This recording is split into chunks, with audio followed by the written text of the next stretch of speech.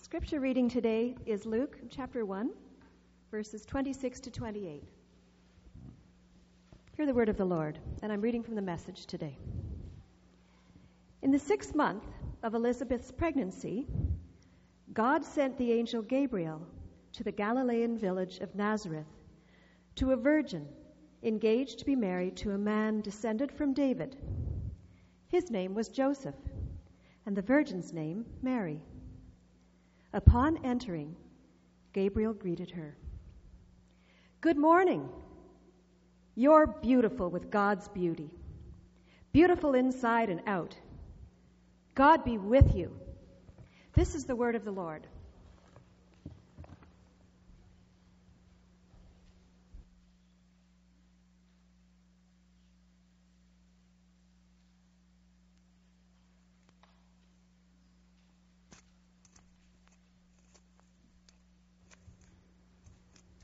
Well, good morning, everyone.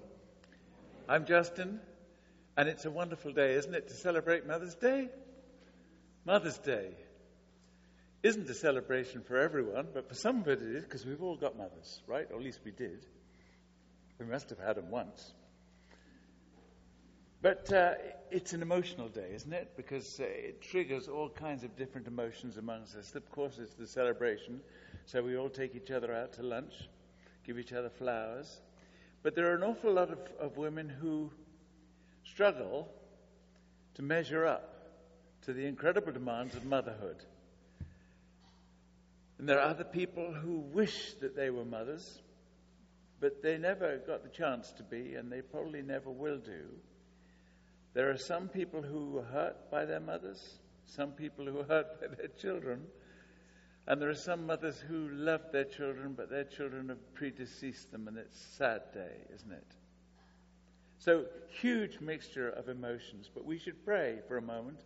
James reminded me to pray also for the folk in Fort McMurray who have lost an awful lot as well. So, huge mixed emotions for them, who are glad that they're still alive, but they've lost so much, haven't they? So, it's like motherhood in a way. So, let's lump it all together in one request to the Lord. Lord, we are grateful for our mums and for all that we remember of them, good and bad, but we are who we are because our dads loved our mums and our mums loved our dads, and so here we are. And that was your doing, and we're grateful, Lord, very grateful. And it's you, Lord, who decides who we are and who our parents are, and the exact places where we should live. And some people used to live in Fort McMurray, and I guess they don't anymore, at least for the time being. And we pray, Lord, that you'll bless all the folks who are displaced because of that great tragedy, that you'll help them to find love and a home and hope for the future. In the name of the Lord Jesus, we pray. Amen. Now, my mum was a wonderful mum, and I'm so grateful for her. She was a great storyteller, and she used to tell me and my sister all the stories that were in the Bible, so that when I think of any of the events in the Bible, the background to them is always in our yard at home, because that's where she told us the stories. That's a wonderful thing. She was a great storyteller. She wrote 35 books, which was fantastic. My sister, who's followed in the same tradition, also wrote 35 books to date, and I think the number is still rising. And she's a great storyteller. She used to tell me stories as well. Now, her daughter, who's been teaching at Regent College these last years, she is also a storyteller and has written books. I used to be a preacher, but I'm not anymore because I'm an evangelist, and the people I want to speak to are not in the least bit interested in getting preached at. So I tell everybody now I'm a storyteller. So instead of preaching sermons, I simply tell stories. And I love the stories in the Bible because my mum used to tell them to me. And frankly, that's the way the Bible is written. Some bits of it, I guess, are written as sermons, but most of them are written as stories. And those are the parts that I relate to the most. Jesus only told stories, as far as we can see, because it says that without telling them a story, he didn't speak to them. That's just the way he did it. So I am a storyteller. I actually have written a book myself. Now, I've written several books, but the two most recent ones are the whole Bible told as a storyteller would tell it. Because we tend to divide the Bible up into little verses and chapters and regurgitate them with a series of points, generally 3, all beginning with the letter P, and underscored and made intelligent by quoting the original Greek that none of us actually understand. But the Bible is a wonderful story. So I thought, I'll just write the story. I'll pick out the storyline from all the complicated bits and the boring bits and the repetitions, and I'll just tell the story so we can all stand back and see the big picture of how all the pieces of the jigsaw puzzle fit together. And I love that because that's the way my mind works, because for that I have to thank my mum. So today I thought I would tell you a story, pure and simple. It's not a fairy story, it's a Mary story, because Mary was the mother of Jesus, and it seems appropriate we should think about her story today. So I'll just tell you the story. You can think about it. Mary was a child of Abraham. God had promised to Abraham, all peoples on the earth are going to be blessed through you. But the promise lay dormant for 45 generations, and nothing happened. Mary was from the tribe of Judah, Abraham's great-grandson, and Jacob had promised him, the scepter will not depart from Judah, nor will the ruler's staff from between his feet, until he comes to whom it belongs. The obedience of the nations is his. And they waited for another 42 generations for that one to be fulfilled. Now Mary was betrothed to a man called Joseph, and the pair of them were both from the royal line of David, to whom God had promised, the Lord declares to you, I will raise up your offspring to succeed you, and I will establish the throne of his kingdom forever. I will be his father, and he will be my son. And that promise remained dormant for 28 generations. And then one young day, a young lady who didn't actually have much in the way of an inflated sense of her own ego, since she was, as it were, the recipient of all these promises, just a humble young girl, probably in her early teens, betrothed to Joseph. One night, dreaming about her upcoming marriage, she has an extraordinary experience. She encounters an angel. I mean, next morning it must have felt like a dream, but at the time it was vividly real. Greetings, he says, you're highly favored. Well, she didn't know she was highly favored. She just thought she was an ordinary young lass. The Lord is with you. Now, don't be afraid, Mary. It's all right. You found favor with God, and you're going to be with child, and you're going to give birth to a son, and you're going to give him the name Jesus. And he will be great, and he'll be called the Son of the Most High, just as God had promised David. I will be his father, and he will be my son. And the Lord God will give him the throne of his father David, and he will reign over the house of Jacob forever. His kingdom will never end. Now, Mary had the talk. In my family, I took my son on a canoe trip.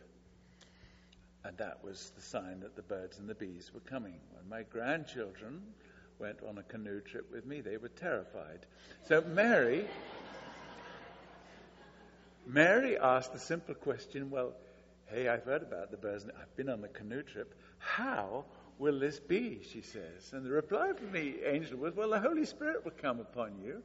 So the power of the Most High will overshadow you. So the Holy One to be born of you will be called the Son of God. Son of God. Now, even your aged relative, Elizabeth, your aunt, or whoever she was, she's going to have a kid as well in her old age. And it was always said that she was barren. Now she's in the 6 months of her pregnancy. You see, nothing with the Lord is impossible. And Mary, who hadn't any idea how this was going to be, and probably hadn't put together all the fulfillment of these long dormant promises, simply said, well, I'm the Lord's servant. I'm in. Let it happen to me exactly as you've said. Could it be that those promises that had remained dormant for nearly 50 generations were going to be fulfilled in 9 months' time in the here and now for Mary. Well, next morning, it did seem like a dream. She didn't know whether it was true. And the only way to check it out was really to go and see if Aunt Liz really was pregnant. She lived about 100 kilometers to the south, somewhere near Jerusalem. Now, how it was that Mary persuaded her mum and dad to let her go on a journey of 100 kilometers, I have no idea. Perhaps Elizabeth's husband, who was a priest, ran a DTS in their home, and she suggested that a DTS would do her good before she got married to this renegade Joseph fellow. For whatever the reason, she heads off, probably in the company of a whole traveling entourage, and she arrived there, and there she walks into the home, and she who feels nothing, who doesn't know what the promises mean or how any of this will be fulfilled, is greeted by her aunt. Blessed are you among women. Blessed is the child that you're going to bear as well. Oh, I'm blessed. The child I'm going to bear? Do you know something that I don't know? But why am I so favored that the mother of my Lord should come to me? So Mary finally gets the message. From now on, all generations are going to call me blessed. Wow. But what was Joseph going to call her when she got home 3 months later, 3 months pregnant? You cheating, adulterous, two-timing shrew. Or something like that. Don't you think? Well, maybe Joseph was more polite than that. But when Joseph decided that he wouldn't actually stone her to death as the law required, he'd simply divorce her. And that was the end of it.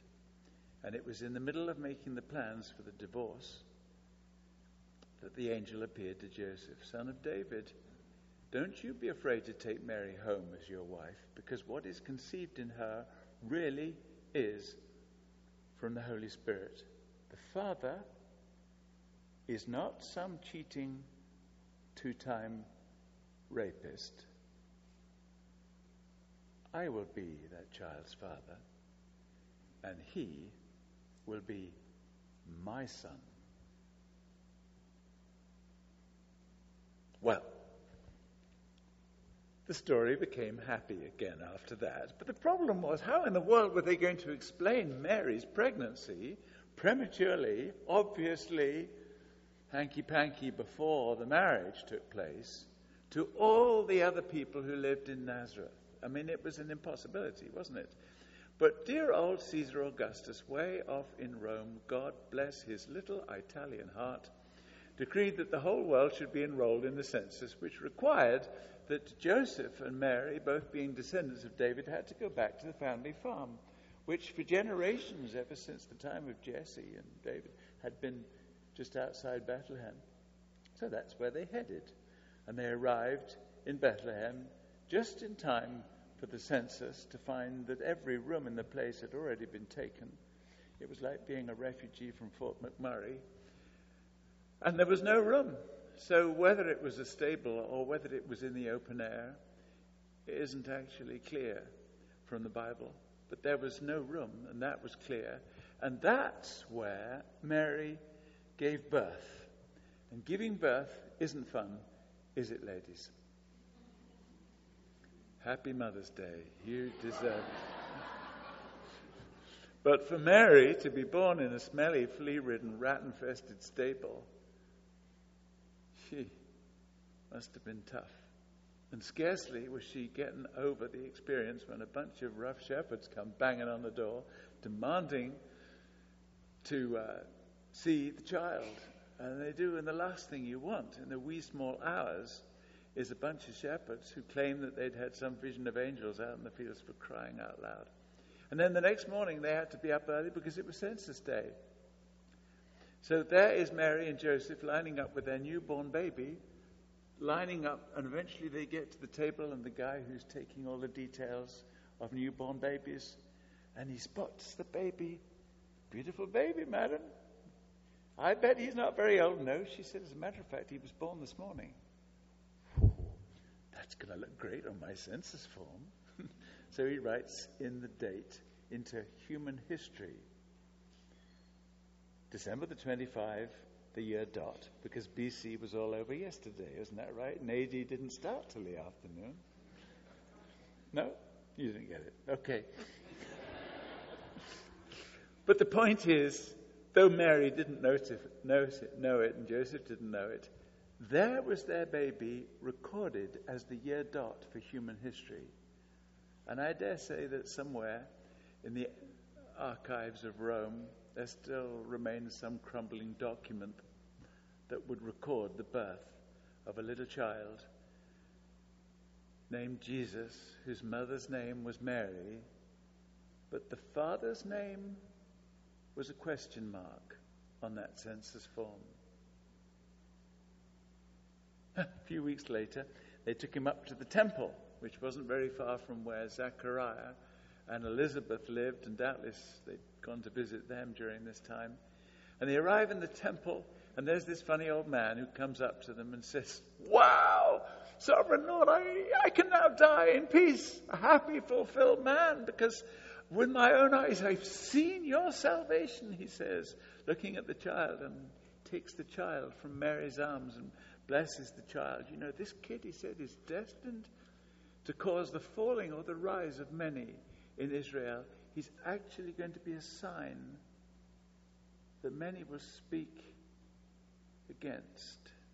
And, madam, the day will come when a sword will pierce your own soul also. I don't know that Mary knew what to make of that, but the blessing was great, and like many of the other things that had happened around that time, she stored all these things up in her heart. It would have been her photograph album in today's world, but she stored them in her heart and treasured them. For some reason, they didn't go back to Nazareth, where they'd come from, but they rented a house in Bethlehem, and Joseph was the carpenter. It wasn't difficult for him to find work. So they rented a house there during the years that Jesus was a toddler, where he learned to walk, where doubtless he learned his first words. And it was getting on for 2 years later before a bunch of very important guys came knocking at their door. And there they were. They said, "Excuse me, where is the child who's been born King of the Jews? We've seen his star off in the east and we've come to worship him." And there was the humble Mary holding her wonderful little child. And when they saw him, those important men worshipped, and they brought out wonderful, wonderful gifts. Great gifts to celebrate Mother's Day. Great gifts for the child. Gold, frankincense, and myrrh. Just 3 of gifts. There actually may have been a 4th wise man. But his gift was Christmas cake, so they decided to leave him behind.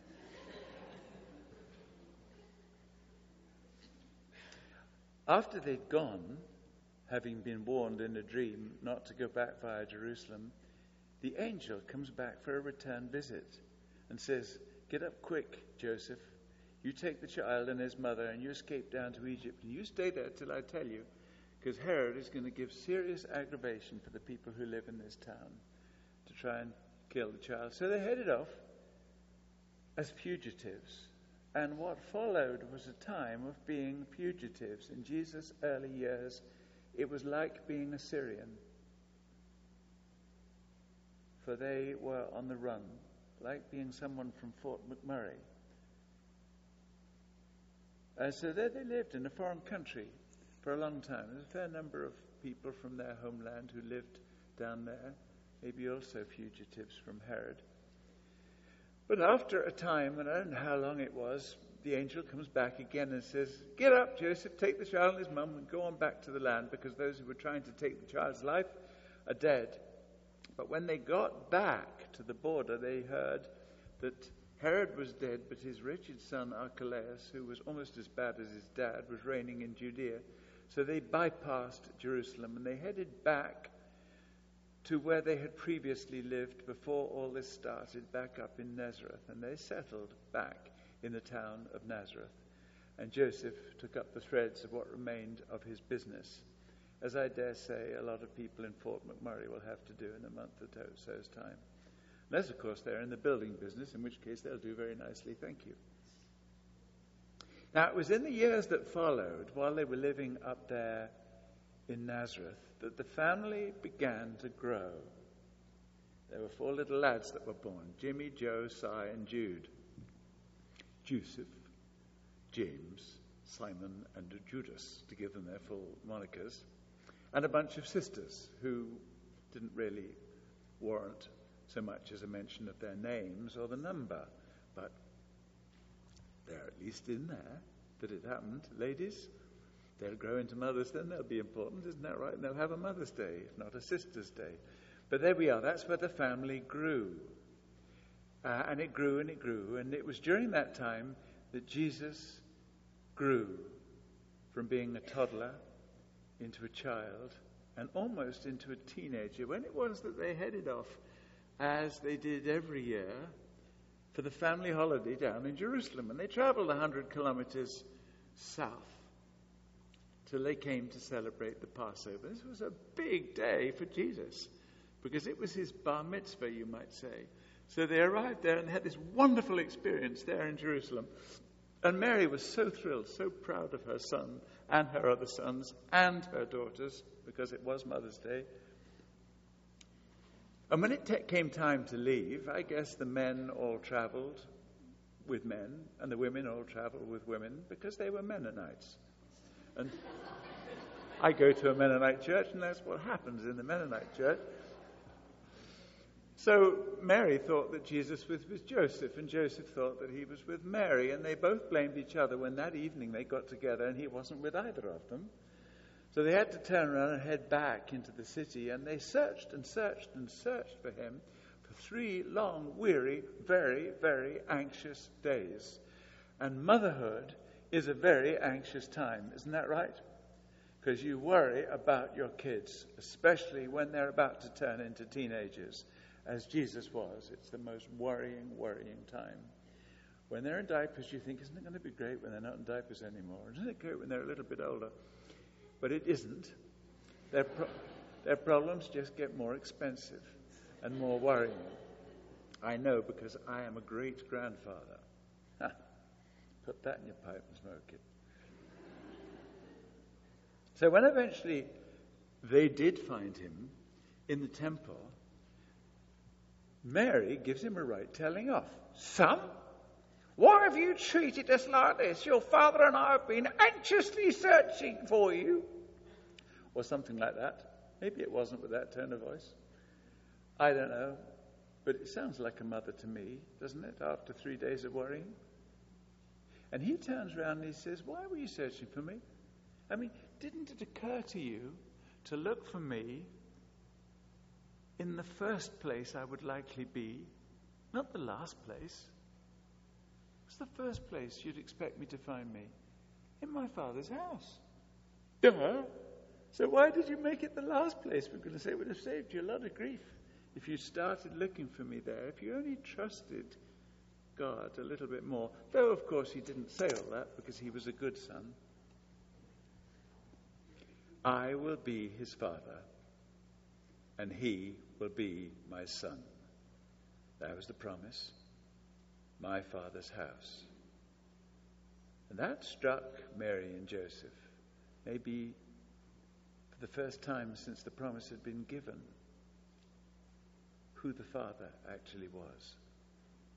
Now, 18 years pass. Motherhood progressed from Mary, and all those little kids, there must have been 6 or 8 or 10 of them, don't you think, in that household, of whom Jesus was the oldest. And the babies all turned to toddlers, to children, to teens, to young men and women. Jesus was an obedient kid, but it was somewhere in there that Mary suffered the great grief of losing Joseph. Bereavement.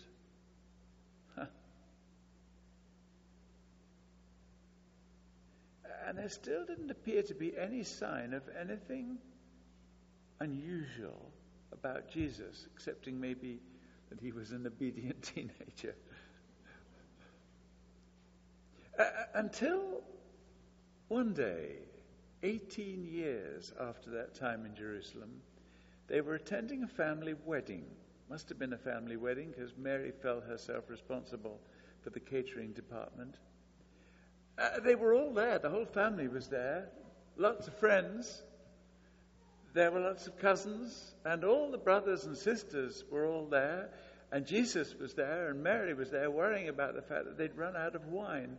They don't have any more wine, she said in a tiz, speaking to Jesus. Oh, my dear, he says. Why are you telling me? My time hasn't come yet. The time after 48 generations of waiting for the promise to be fulfilled, and the time still hadn't come. So Mary turns to the servants, you do whatever he tells you. He was an obedient son to me, you be obedient to him. Jesus says, okay, well, fill the jars with water, now draw some out and take it to the best man. And they did, and everyone was gobsmacked. Though probably only Mary and the servants actually knew what would happen. Whether his brothers knew or not, I don't know.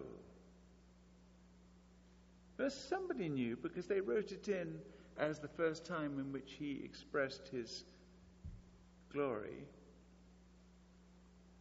But the next time they were all back home in Nazareth, Jesus was invited to do the preach, or at least to read the lesson. And he read this passage from Isaiah. The Spirit of the Lord is on me because he's anointed me to preach good news for the poor.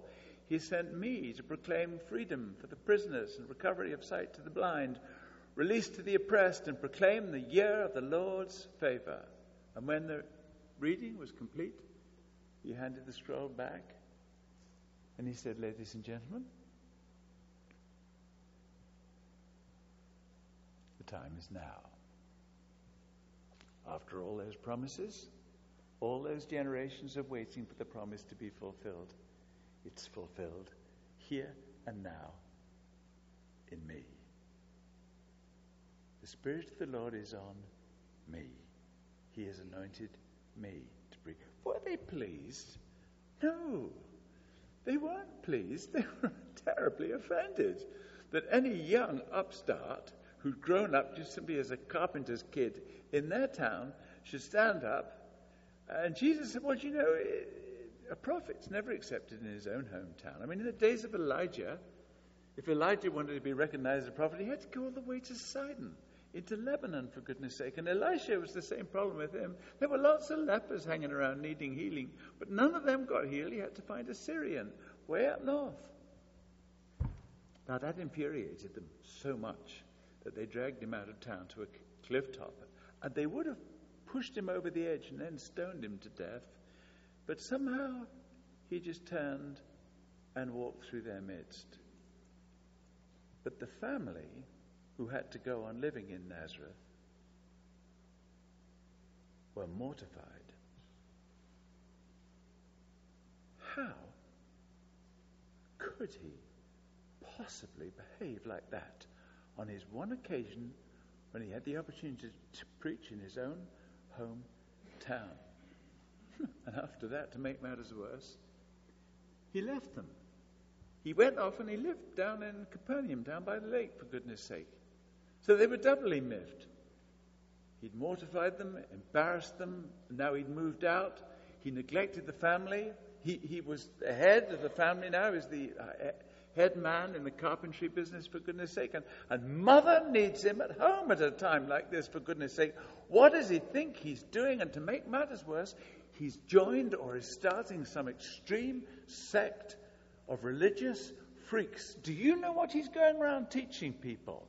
He's saying that everyone who has left home, left houses and brothers or sisters or father or mother, for goodness sake, for my sake, he's going to receive 100 times as much and he's going to inherit eternal life. Good gracious me, who does he think he is? So when word came back that all the country was flocking to him, and that his popularity was exploding, they figured that they had to go and check this out. And there were mixed reviews. Some were saying, he's got an evil spirit. Others, worse, he's possessed by Beelzebub, for goodness sake. But the family, as they headed down from Nazareth to Capernaum to find him, all agreed he is out of his tiny skull. He is out of his mind. So they set out to take charge of him. Mary, his brothers, and his sisters. And eventually he arrived at the place where Jesus was. It was crowded, and somebody said to him, "Hey, teacher, your mother and your brothers, they're outside and they're wanting to talk to you." And Jesus said, "Well, actually, who is my mother and my brothers?" Here you are. Huh. My mother and my brothers, whoever does God's will, is my brothers, my sister, and my mother. So that when the time for the Feast of Tabernacles came round, the following autumn, Jesus' brothers said to him, "Oh, brother, no good hanging around here. If you want to be known, you should go on down to the big city, to Judea, so that everybody can see the wonderful miracles that you're doing. No one who wants to become a public figure acts in secret here in this God-forsaken corner of Galilee. Since you're doing these things, go and show yourself to the world." Because even his brothers didn't believe in him. Jesus said, "You go on to the feast. I'm not going to go up yet. The right time hasn't yet come for me." Not much about the story of Mary in the following year or two. But what we do know is that when the feast of the Passover came around, they headed back to town.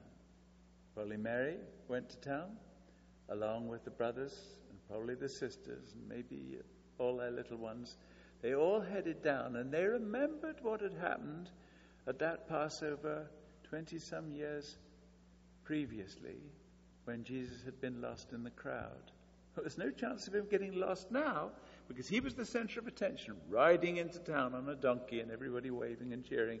The grand entry, mixed reaction again, some people cheering his arrival, other people openly hostile, his brothers seriously questioning, tension.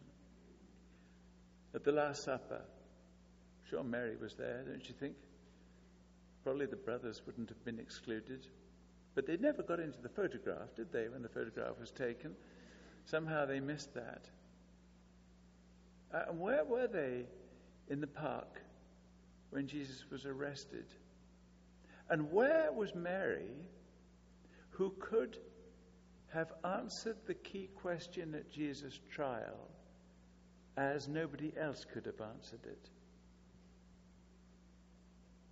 Where was she? Why didn't they call her as a witness?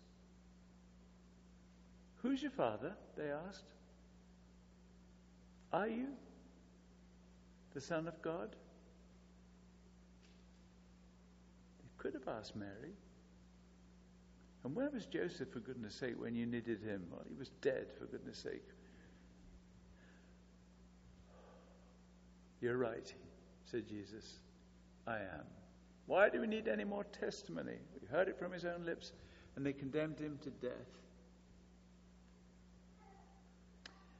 And there was Mary, struggling down the Via Dolorosa, along with a large number of people following him, women, daughters of Jerusalem, he says. He hears them all weeping behind him.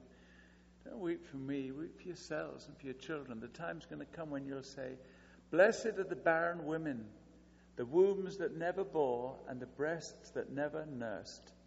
That is a great slogan for a Mother's Day card, don't you think? For some mothers it would have been. But that was not a happy day for the mother of Jesus, was it? No. Mary stood there by the cross. There were 3 Marys by the cross. There was Mary, the wife of Clopas.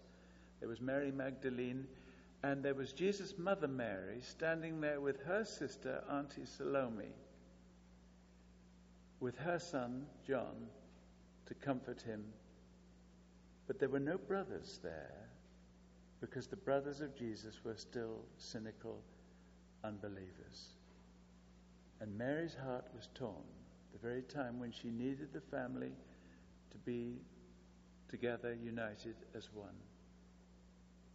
And Jesus looks down from the cross and he sees Mary standing there with no son to put his arm round and comfort her.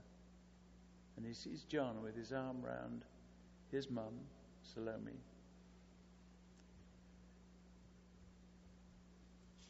And he says, "Hey, Mum, dear Mum, that's John. He'll be a son to you. John, treat her as your mother, would you?" I'm sure Mary's heart was broken. Sure, she remembered the words of Simeon all those years before, 33 years previously. "A sword will pierce your own soul also." There over his head, the slogan that Pilate had put there, "King of the Jews." Was that what the angel had meant when he'd said, "The Lord God will give him the throne of his father's David"? Some throne. "He'll reign over the house of Jacob forever." Some kingdom. His kingdom will never end. Forever didn't look like it was going to last very long from where Mary stood. So John led Mary and Salome off back home. And that was where Mary received the news that it was all over. Her son was dead. Game over. It was all finished. It was all a great, big, terrible disappointment. A very black Friday and a very black Saturday and a very black Sunday, until Mary Magdalene came bursting in, breathless, announcing that she'd met Jesus, that he was alive, and that he'd instructed her, "Don't hold on to me, because I have not yet returned to my Father. Go instead to my brothers." Who did he mean?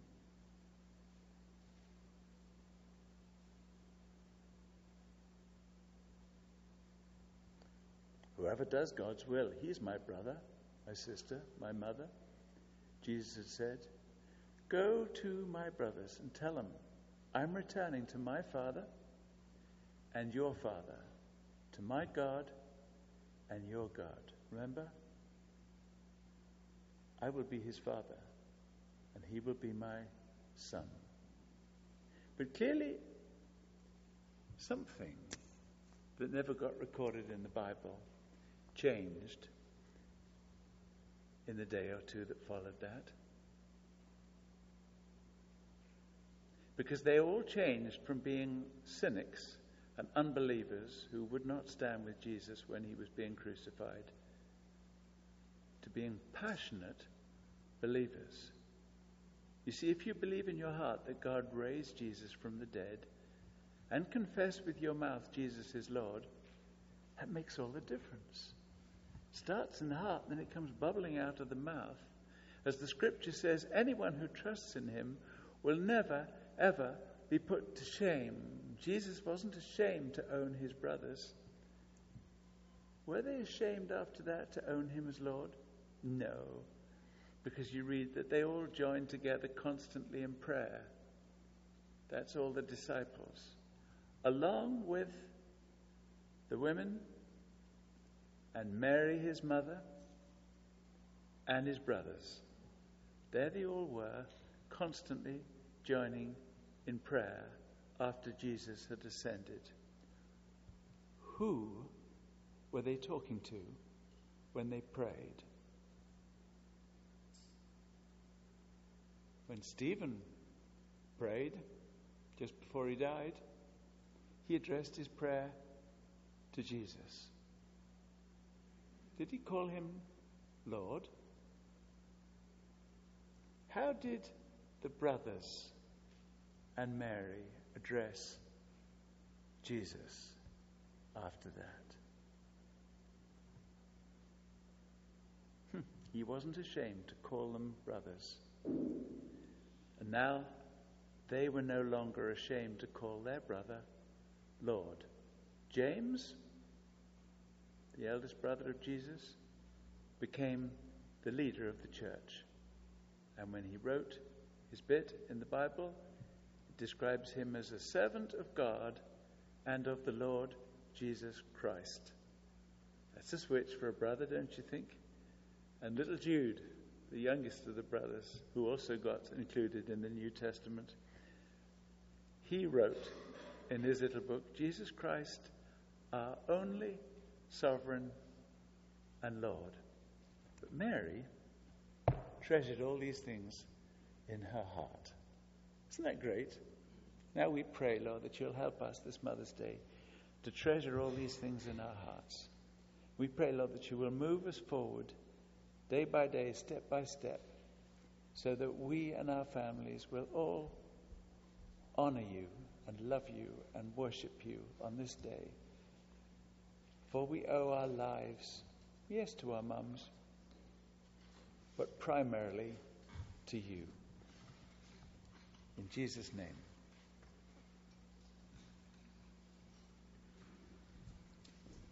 Please stand with us.